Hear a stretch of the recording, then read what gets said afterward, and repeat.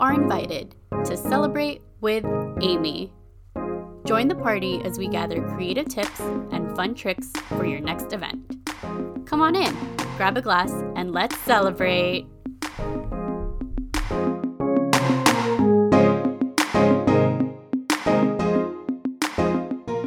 Hello, party people. Welcome to episode 9 of Celebrate with Amy. I'm your host, Amy Hernandez, owner of Immersive Events.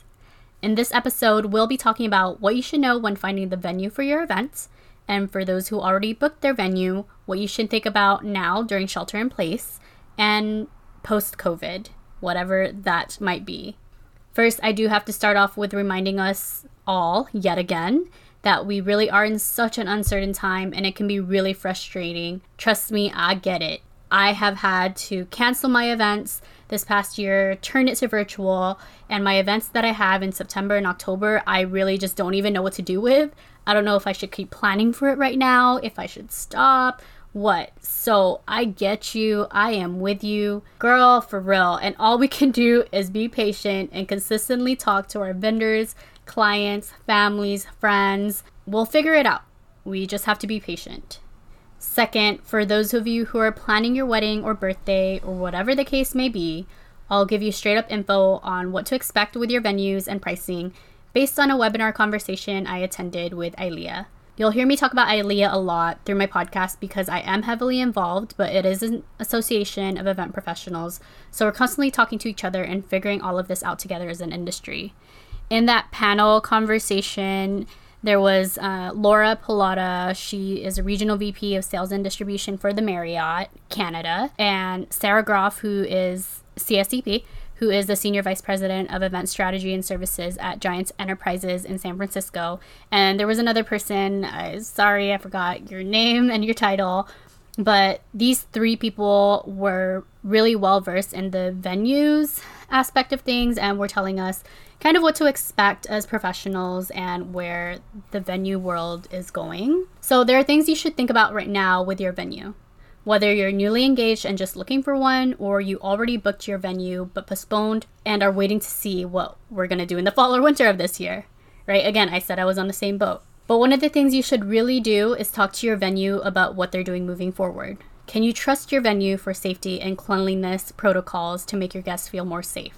Because honestly, yeah, even though your friends and family absolutely love you and want to be there for your special day or other occasion, you have to respect the fact that some of them may be scared to attend, and you can't fault them for that. Everyone is moving through this pandemic differently. So even if you think, nah, they're going to be there, they're not going to miss this, they're always going to be there for me, yeah, maybe that's true. But you do have to think about how they're going to feel at your event. Even if they do go, do you really want your guests to feel scared at your venue? So be proactive with your communication. Tell them, yo, this is what the venue is doing. This is what we're doing to make you feel safe and welcome because we really, really want you there. But if you can't, if you really are scared, then we have this virtual option for you. So really think about your different guests and what they're capable of doing and what their fears might be if you're deciding to keep your event this year. So yeah, ask your venue that question. What cleanliness protocols are they implementing? But also if there's going to be any changes to prices or if you're locked down with what you're booked for. Keep in mind that the prices at your venue might increase because of everything that they have to add on, right? It could be cleaning supplies or cleaning staff. If you're going with the catering at the venue, they might not be able to do buffets anymore. So that means they have to increase, again, the staff and the items that they have to use for food. We know the buffets are the cheapest option, but ultimately it's not up to them. It's up to the county and the safety and health guidelines. Another thing to think about is the capacity of your venue. Maybe pre-COVID, they could fit 200 people, but they might have to decrease it because of, again, social distancing guidelines. They might not allow you to fill a usual 10-person table. You might have to cut it down to 6 to 8 people per table. So this might be a time where you have to rethink your filler guests and only focus on your must-have guests. Some of the hotels are wondering if a dance floor is even going to be available at their venues because of what specific cities are saying. So it's all really going to depend on where you live. Also, some venues might get more strict with their preferred lists because they want to make sure that they're working with vendors that they can trust to adhere to safety guidelines too. These are just some things to think about that's often overlooked. And I'm not here to try to scare you. I'm really not. I'm just kind of giving you a heads up, right? Kind of know what to expect, but it all depends on each venue. So talk to your venue about it. And if anything, this will help you at least be proactive when you're thinking about your guest list, when you're thinking about seating, and again, the communication to all your guests and making them feel more comfortable. But when you're talking to your venue, be patient with them. Be absolutely patient, guys, because they're figuring it out too. This is the first time it's happened. We're all a little lost. So it's important to sprinkle a little kindness with who we're talking to, even though we could be frustrated. Lastly, I wanted to introduce my good friend who will be answering a few of your venue questions in this episode. Joining us today is Pam Perez, CSEP, which stands for Certified Special Events Professional. She's currently the Director of Event Services for Metro Events, which manages Pier 27, 29, and Pier 35 along the waterfront in San Francisco. She's also serving as the immediate past president of ILEA Northern California chapter. I've sat on the board with Pam for a few years now, and I can tell you she's one of the most well-versed event professionals in the industry. I really go to her for advice on events and honestly connections. She looks over my resume. She is amazing, and I'm super happy that she can join us to answer some questions about venues. So let's meet Pam Perez. Yeah, my name is Pam Perez, CSEP. I am currently the Director of Event Services at Metro Events.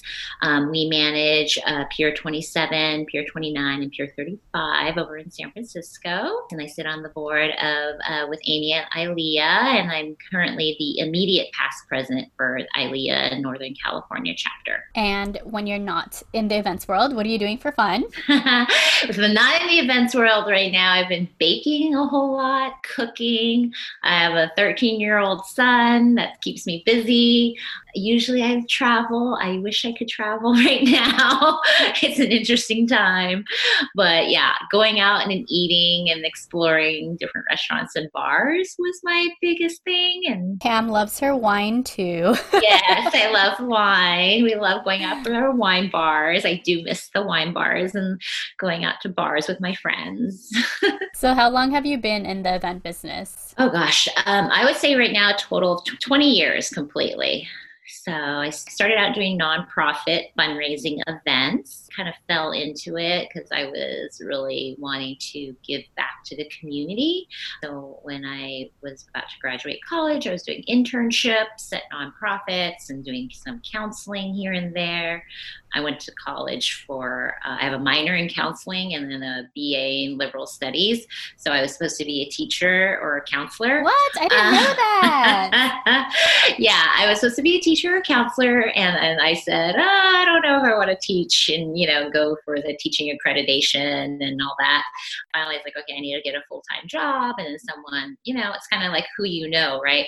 Then someone recommended me for a development job, like a development assistant job, doing donor letters and doing the event for the nonprofit. And so they put on like a huge 1,000-person plus gala luncheon every year. So that took up a lot of our time. And back then, you actually still mailed out invitations. So the mailings would be really crazy, 2,000 invites. And then from there, I was like, well, I need to get paid more. And so then I fell into event planning and corporate event planning, and then worked for a destination management company for a little while. And from there, I went to catering, and then I was at the catering company for 10 years. And that was my longest stint. And that gave me the most experience, I would say. And then I fell into venues. So you're such a well-rounded events person. So I don't know. It just goes by really fast, though, in the events industry. I feel like it blows by. So what do you specifically do with venues? So my current role in venues, I did venue sales. I still do venue sales to this day, but I, did venue sales and all that. But also in my current role, I do also operations and kind of working with the Metro Events team and the Port of San Francisco, kind of with all the different policies, procedures, contract, vendor relations. So a little bit of everything, like whatever, getting things streamlined for sales and streamlined for operations. And there's a lot of rules and regulations with doing events at our buildings because we're associated with the Port of San Francisco. There's a little bit more stricter policies. And so helping people navigate that and trying to make it as simple as possible, but, still sticking with what we really can do and what you can't do and stuff like that. And how do you like doing venue sales now in comparison to all your other positions? It's interesting because when I went to venue sales, before I came to Metro, I was at the Fine Arts Museums. So I was doing museum venue sales. And it's a totally different beat. It's same and different, right? Because it's, museums, you have really strict restrictions too. Like it's a museum first. And so obviously the artwork is the most important thing. So, and then with the port, it's very similar. People just see a big open space, but they don't realize it's actually a wooden structure. Like, a couple of our buildings are completely wooden structures. So you really can't do a lot of open flame. They're very cautious about open flames and anything flammable inside the building or bringing in too many cars, things like that. So venue sales versus doing catering and event sales, I just feel like you're still selling a service or a product. It's just a different product or service you're selling, right? In catering, it was food and beverage and the experience, guests and attendees. Venue is more like working with the planner or the producer on really having them understand the different nuances of the policies and procedures in the building and making sure they adhere to it and they hire the right vendors and they understand the rules and regulations. And so a lot of it is we always say we're always explaining, and even though we have the documents, all the documentation of here's all the policies and procedures, read them. Most people read them. I won't say, and then most people read them, but then they still maybe don't understand it or they just want clarification. So it's a lot of repeating things like that. Do you handle a lot of inquiries from not necessarily event planners, but just the general public, like a bride and groom? Yeah, so we just recently launched our wedding packages for Pier 27. We were getting a lot of, before, when the venues first launched, they didn't really get a lot of wedding inquiries. It's a really large venue. Pier 27 is over 54,000 square feet. So that's really large. But now with the wedding market the way it is, do you get large wedding inquiries, 250 plus, I always say feels comfortable in our space. So we get both. We get brides and grooms individually. We get wedding planners. We get producers. We get wedding designers. We get all sorts of inquiries. What's a top question that a bride and groom would ask when they're inquiring about your venue? And it doesn't, maybe not just Metro, but if at the Fine Arts Museum and stuff, is there a common question or questions that people have asked you? The common questions are usually, are the prices flexible? They're price points for different days, is a question we get asked a lot. Usually also catering, can they bring in their own caterer or is there a closed list that they have to select from? For us, the one question I always used to ask brides and grooms when they inquire is and it's an uncomfortable topic, whether it's a bride and groom or a corporate client. I always ask, what is your overall budget for your event? Because I can kind of gauge already if the right space for them, because you do have to put in some extra work or decoration or florals or lighting packages and stuff. So it all adds up. And when people are looking at a venue, what should they take into consideration when finding the perfect venue for them? I would say really understanding your budget, really outlining your budget and coming in there knowing what your budget is, and also understanding your vision for it. You're going to do a 250 person, 300 person, 400 person event or wedding. That's going to cost a lot more money. And, every little piece adds up. Or you're going to do a small intimate wedding. You can find a smaller venue and be less costly in regards to rentals, catering, alcohol, things like that. So I think really sitting down and piecing together like what realistically you want to spend, and then reaching out to some vendors and some venues just to get a sense, because I know people, this is maybe their first time planning an event, right? So if it's your first time planning any type of event, reach out, ask questions, ask like, what is your price point, because it'll give you a sense of, are you going to do it at a venue like ours or the museum, where it's you have to bring every single thing in, like every rental item, every china, every glassware, everything you have to bring in, right, and rent, and you have to bring in the food and the beverage. Or is it at a hotel, or is it at a restaurant where it's a little bit turnkey and easier and you don't have to worry as much about, I have to bring in a table, I have to bring in the chair. So in talking about budget, what does the cost look like in the Bay Area, generally speaking, and what does that include typically when it comes to venues? Because we always hear the Bay Area venues are so expensive, right? How does that actually look like? Yeah. I mean, I can give you a range because I don't want to speak for every venue. And then also, keep in mind every venue is so different in size and capacity, and also offerings. Like, so I know some venues are offering like tables or chairs, and some venues don't like have anything. Our space does not really come with anything, as in tables or chairs or furniture. And then I know some spaces have tables or chairs available that you can, but they may charge you extra for it. And so you might not want it, right? Because you have a specific look you're going for, and you're not going to want I hate to say, yellow chairs, you want like whatever color they are, red or black or whatever it is. So I would say size wise and budget, for our venue, it's pretty large, but we have a separate package for our venue. So it starts at $25,000 for like, this is more of the wedding and social package. Corporate's a different package.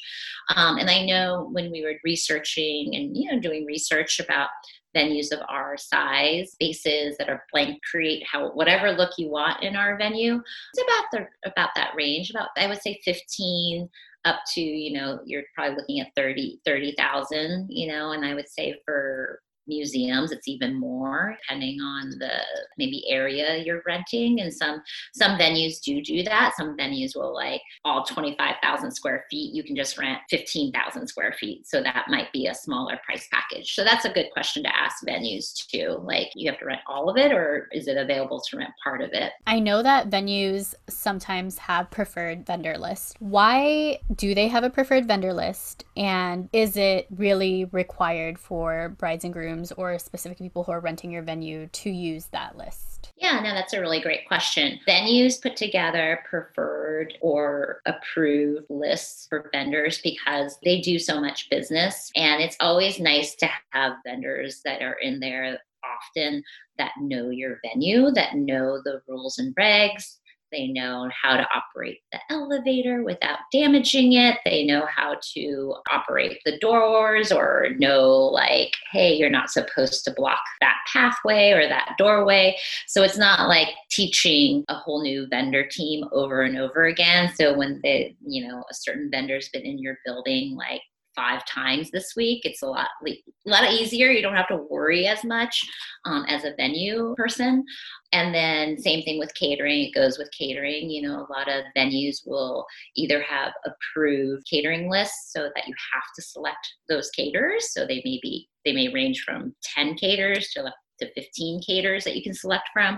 But definitely the reason for that is, especially if they have to cook the food or prepare your food at the venue, it's a lot easier to have the same vendors in there often. And they just know how to make it successful. And it not just for obviously the venue to feel calm and safe and feel like they're taking care of the venue for you, but also, that they know how to execute a successful event in the space for a client. They can tell the client, you can't do a barbecue there because you can't cook, you can't have open flames, or you can't have that menu item there. So they don't need to keep going back and forth. They just know it. There's this idea that it's cheaper during off season versus on season. Is Is this true? And what's off season? How significantly cheaper is it? Yeah, I think unfortunately in the Bay Area there is no no, seriously, I honestly don't think in the Bay Area there is an on season and an off season because we have great weather for the most part. And then during the holidays or the winter season, it's all like holiday parties and corporate events that you're competing with. So unfortunately there isn't an off season. I think it may apply to possibly venues and wineries up in, Napa and Sonoma area more.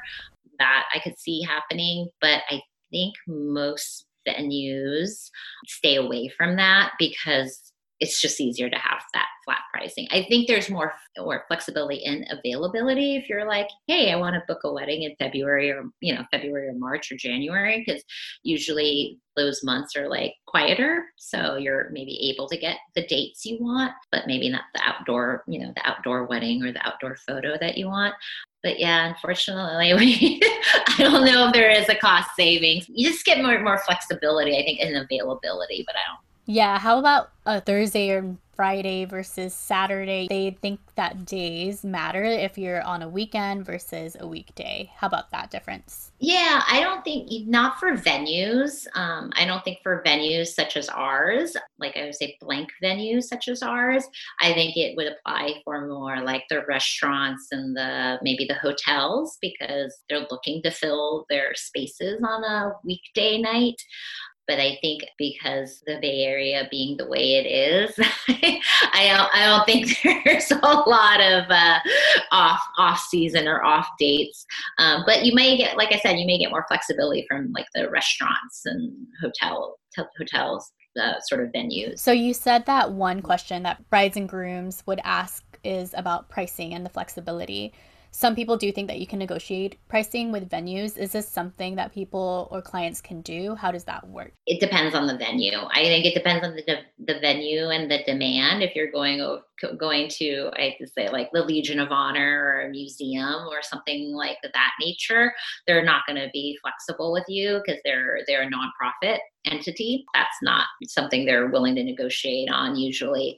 Some of the larger private venues such as ours or private entities, they may be able to. Maybe sometimes they'll throw in something instead, like, oh, well, we'll throw in an extra hour for load in or something like that. I think it just depends. I wouldn't go, I would advise people never go in with, hey, what's the best deal I can get? Because I don't think that's fair for anybody. I think we're all in a business, and we're all here to provide a service and provide a space for your event. And I don't think people understand, like, just because you're renting an event space or venue, that there's not other work going behind the scenes. So like janitorial and security and keeping it clean and fixing the damages, and then all the paperwork that goes behind the scenes, right? So for us, there's a lot of permittings and like lots of permits and floor plans and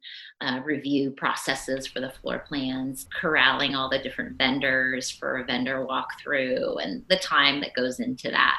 I'm glad you mentioned that, the kind of behind the scenes that people don't really look at when they're trying to rent a venue, because they can easily forget about that because they're not in that process. So talking about the process and comparing it to the pricing is really important. I know that a common thing that people would say is, oh, I don't need a day of wedding planner or event planner because the venue comes with it. What do those coordinators at the venue actually do and don't do? And how are they different from actual wedding day of management or coordination? For us, every venue, I always say, I'm going to keep saying that, every venue is different. But for us and most venues of our size, when we say that you have a venue coordinator on site, that person is really just there to, I hate to say, unlock the doors, make sure your vendors, like, hey, if you rented the venue starting at 6 a.m., we unlock the doors at 6 a.m. for your vendors to access the event space and start setting up. We're also there to oversee all the vendors to make sure they're not damaging the building so that you're not getting a bill at the end of the night. I don't want you to end up with a $5,000 bill because your vendor smashed a window, or whatever, So that's what they're primarily there for, right? And that, adjusting the lighting, adjusting the AC unit if there's AC and heat, right? Making sure doors are unlocked, elevators are programmed correctly, rooms are cleaned and maintained, right? With the janitorial company, all the security officers are all in place where they're supposed to be before your guests arrive, and like I said, and then all the doors are unlocked for the guests when they arrive. And also, obviously, yeah, they're going to check in with you and make sure, like, hey, are you okay? Is everything good? But they're not there, like, especially for a wedding, they're not there to, manage your vendors. So our venue coordinators aren't there to make sure that the caterer brought your wedding cake or that your cake cutting utensils are on the table, or your champagne flutes are on table setting. We're not there to make sure that the caterer brought the right entrees for you, or the florist brought the right color flowers and all that. So, our venue coordinators and most venue coordinators don't do that. Definitely, I always recommend, for at least our venue, we do require brides and grooms to have a wedding coordinator at least a day of, or not even day of, we always say month of, because really, there's so much going on with your wedding. There's not just the venue and the rental company. It's venue, rental company, catering company, florists, entertainment, musician, DJ, lighting and AV, photo booths sometimes, right? Maybe an activity, who knows, right?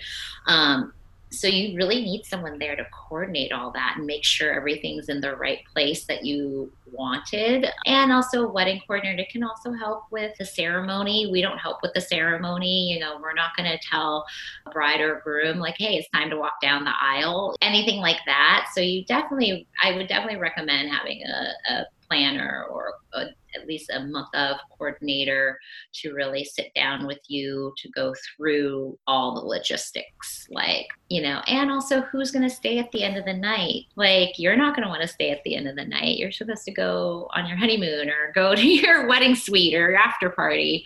Your wedding coordinator, should be the one staying at the end of the night, making sure all the vendors leave and all the vendors take their equipment, and then they sign off with the venue coordinator, the venue manager, and say goodnight and make sure everything's kind of left the way you got it. I'm glad that you laid it out, because there are so many people who really have that misconception of, no, my venue comes with the coordinator already. So it's all good. I don't need to hire anyone else. But the fact that that coordinator is focused on their venue, they're not necessarily focused on you and everyone else. They're focused on what's happening in their location.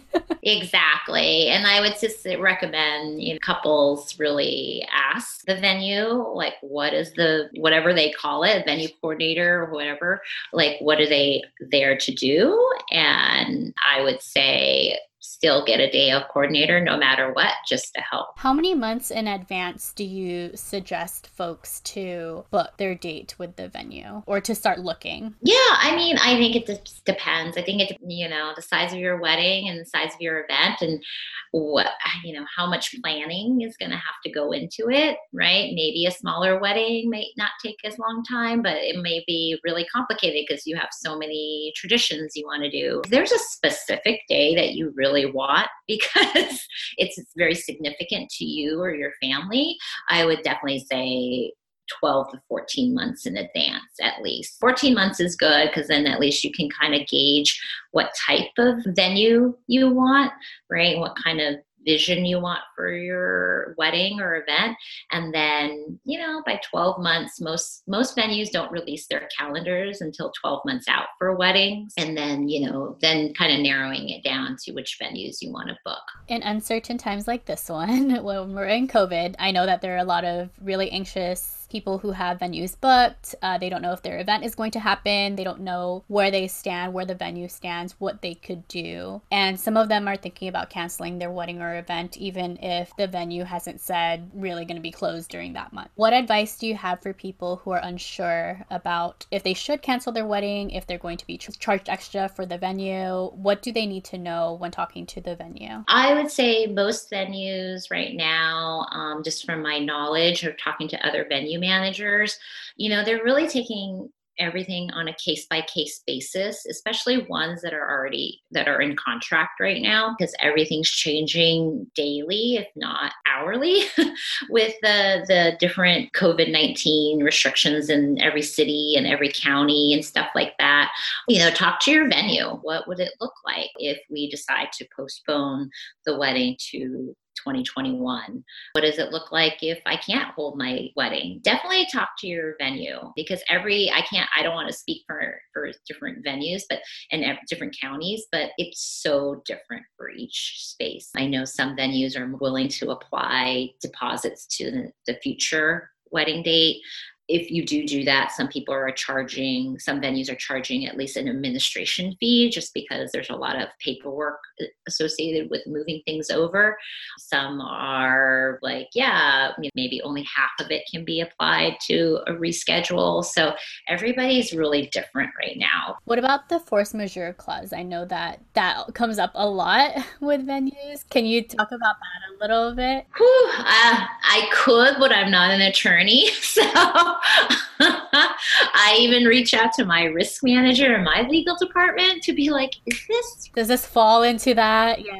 Yeah. Does this fall into force majeure? Obviously, the last few months, March, April, and May, it's been easier, right? We're in force majeure. We can't perform our duties. Like, I can't provide my services to you who rented the venue. You will get your money back because of the government restriction. What is happening right now is you have a wedding booked in September and October.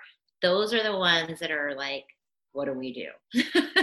And I can't tell you, no one can tell you what to do. I think it's going to be a really personal decision, and that's again, going back to our previous conversation of, you really should talk to your venue. Right now, San Francisco still hasn't determined if mass gatherings and events can take place. They haven't said no, but they haven't said yes. I don't know. We're kind of all in limbo. We're all kind of like, I don't know. And that's what I've been telling our clients. Mostly it's corporate, but I'm like, it's really up to you to make that determination of, are you having, if your wedding's mostly people from the Bay Area and they don't have to travel and take up airplane, maybe you keep it, and take that risk. Or if everybody's traveling from, I don't know, New York or international places, maybe it's better you postpone it, because you want your family there. Like I said, it's different for different people. And if you have an attorney or somebody in the family that's an attorney, they can help you determine that. But I think, moving forward, like other couples who are booking weddings for 2021 or the future, those are the things to look at now really closely, is cancellation policies and clauses, rescheduling clauses, and like you said, the force majeure. Basically, don't overlook it. I know that a lot of people overlook it because they're like, nah, it's cool, nothing's gonna happen. Yeah, exactly. Well, yeah, everybody does. It's one of those sections in the contract that you're like, yeah, it's fine, whatever. But then when shit hits the fan, now everybody's like, oh my gosh. Now, oh my God, everybody's pulling out their contracts going, what is the force majeure clause? And then, I hate to say it, some of our smaller vendor friends don't even have force majeure clauses in their contracts, because nothing's happened. Nothing has happened in the past, but now it's like, oh, wow, now I better put a force majeure clause in my contract.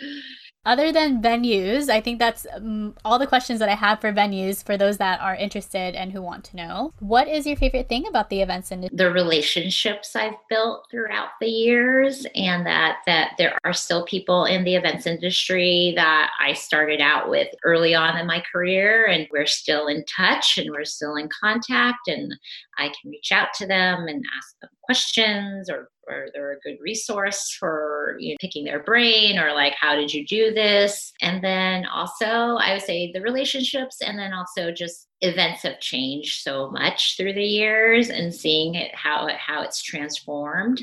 And even right now, as you know, like what we were talking about earlier, how it's transformed now into like, how do you do a virtual a virtual event, and how do you do a virtual conference? And now I have friends who are talking about virtual weddings, and I'm like, I don't know. For me as a venue, it sucks because I'm like, where's everybody gonna go? This has to happen the way it's happening now. But it's really interesting to see, like, the advances in so many different arenas, like technology and rentals and food service ideas and stuff like that. It's really amazing to see like the creativity that goes behind it. Yeah, I know. And it's something that we talked about earlier too. A lot of these people have been thinking about how they can utilize the space differently. Somebody else mentioned it to me, but there's been inquiries around San Francisco that's like, how can we use this outdoor space to do a drive-in theater? So not just the typical drive-in theaters that we see around the Bay Area that's already existing, but they're trying to utilize this space differently that's always been there and changing that up. Yeah, no, I mean, I think, like looking, we have an outdoor space and parking lot like we talked about, and our outdoor parking lot now I'm getting inquiries about drive-in movies, and somebody wanting to do like a parade sort of situation, and a drive-through parade, like something totally different. And yeah, I think we're going to see a lot more of those before we go back to like our normalcy of doing events. I guess people can do drive-in weddings. They could be in their car. They could. Yeah.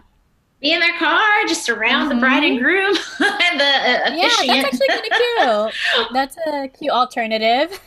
I mean, why not? If you could find the pretty space to do it in, that'd be kind of fun. Well, thank you again for joining us and for being here. And I know that our venues is a topic that people really sometimes feel anxious about, because it is kind of a make or break thing for your event, right? You have to pick the right venue. And I just thank you again for joining us and sharing your expertise. You're welcome. I'm glad to be here for it. And hopefully this will help out with some of your listeners who are planning their big day, or, or their other social event. All right. So what would you like to cheers to? What are you drinking? Ooh, I'm drinking, well, because it's kind of still middle of the day, I am drinking watermelon kombucha. So no alcohol yet, but cheers to the future of the events industry, that, that we can all get together in person again soon. Cheers to that.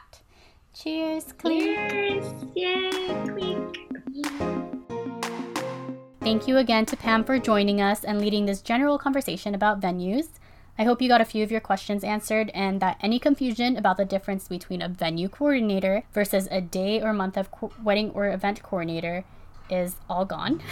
Hire the right people, y'all. Hire the right people. The best thing you can do right now is to, again, talk to your venues. Be transparent and kind. Tell them about your concerns and any questions you might have. Every venue is different, so Pam couldn't provide us very specific answers, but it's up to you to really chat with your venue, negotiate with them depending on where you are. I'll mention that on a personal level, I was able to negotiate a few items with my own wedding venue because I knew how to talk to them as a professional event planner. If you're iffy, talk to your wedding planner about how to negotiate items. That's what they're there for, to help and guide you through your planning process. And sometimes these planners also have relationships with the venue, so it's easier for them to talk to each other. The same goes for any celebrations too, not just weddings. If you have any other questions regarding venues that you'd want me to ask Pam, feel free to email me through my website, www.immersivevents.com, or message me on Instagram at CelebrateWithAmy. Just a friendly reminder to please subscribe to this podcast if you haven't already, and rate on Apple Podcasts. Okay, party people, until next time, sending you all the love and confetti.